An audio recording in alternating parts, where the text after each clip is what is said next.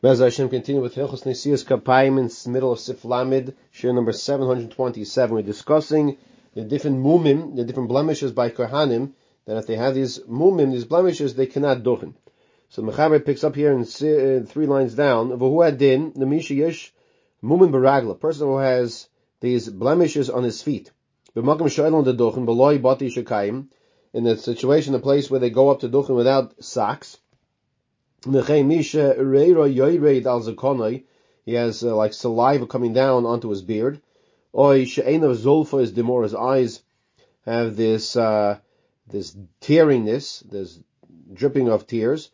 So to a person who's blind in one of his eyes, of all these cases, a person says the mechaber shenat duchen. Says the Mishna seif cotton kuf yod. Similar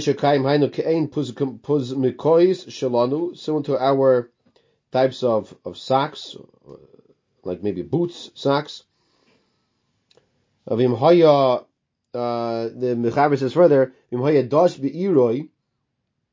now if the person is already, the person who has this Kohen, who has these movement, the blemish, if he's already in the city and people already are used to it, everybody knows him. They know he has that mum, so they're not going to be staring at him. He can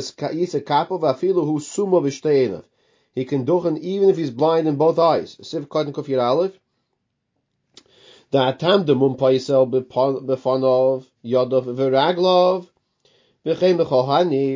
reason why a Kohen has a mum in his hands, his face, hands, or feet? Passel him, and all these other cases, because we're concerned that the tzibur are going to be looking at and staring at the kohen and not focusing on the bracha. Uvidosh, however, dosh mean like trampled, meaning that people are already used to the kohen in such a state. It's nothing new. They're familiar with this individual like this. Isa b'shas, the poicheach lo yisa eskapov. The gnaihu l'tzibur. A peicheach should not duchen. Now, what is a peicheach? So the Mishna does us a favor here. He says, "Ma peicheach." He says, "Mavor le'el in Siman Nun Gimel, Seif Gimel, Ayin Sham." Take a look over there. Fine. Now, in the additional, they continue doing the favor for us. And they say that it says, "Dahin misha bigdoi korua v'zorioisav seif of megulim." It says his garment is ripped, and his shoulders and his arms are exposed. So maybe like what's it called? Like those undershirts without the sleeves, like a tank top, right? So a person wearing like a tank top, so he should not duchen. Kosa prichodosh the chayli miyayim. Like he says, a person who has stomach problems, he should not duchen. He says in the Dirshu note, he brings from the Lekach HaKemach, Sh'im machmas machla en yochel hamid es atzmo leponois mulafiach bezman Nisiyas kapav lo yitzik kapav. Let's say a person is not able to hold himself back from passing gas, even for a short time during duchening, he should not go duchen.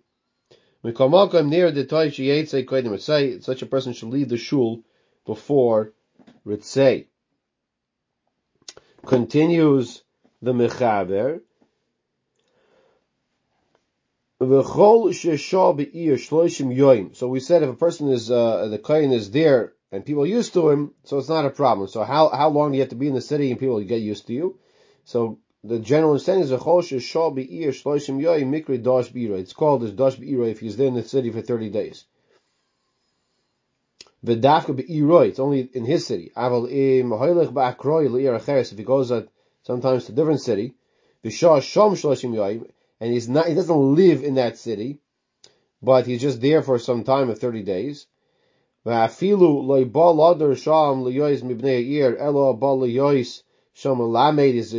to be a rebbe, or a seifer, or a misharis shana, or a chasi shana, chashav dash b'iroi v'shloshim yoyim.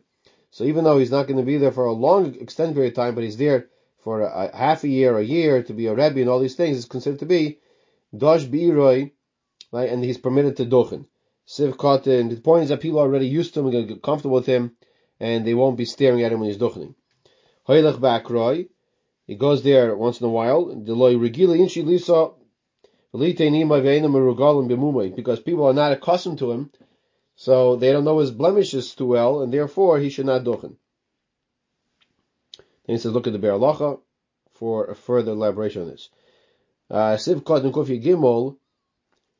Now, if he's there for an extended period of time in the new city, they came in Kapaim. Excuse me. He's there for to be a Rebbe or something there for a year or half a year. So now people are going to know him, and it's not going to be a problem.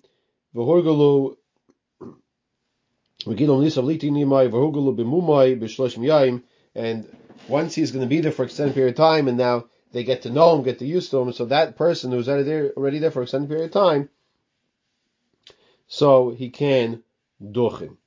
So the understanding is basically that we want the tzibur, as we learned from the beginning in the Berura, or the seif charedim, that the mitzvah of duchening is for the tzibur as well, and if the tzibur is distracted because of the mumim, they won't be able to do the mitzvah properly. So therefore, if he's dash be'iroi, people are used to him, he's allowed to duchen.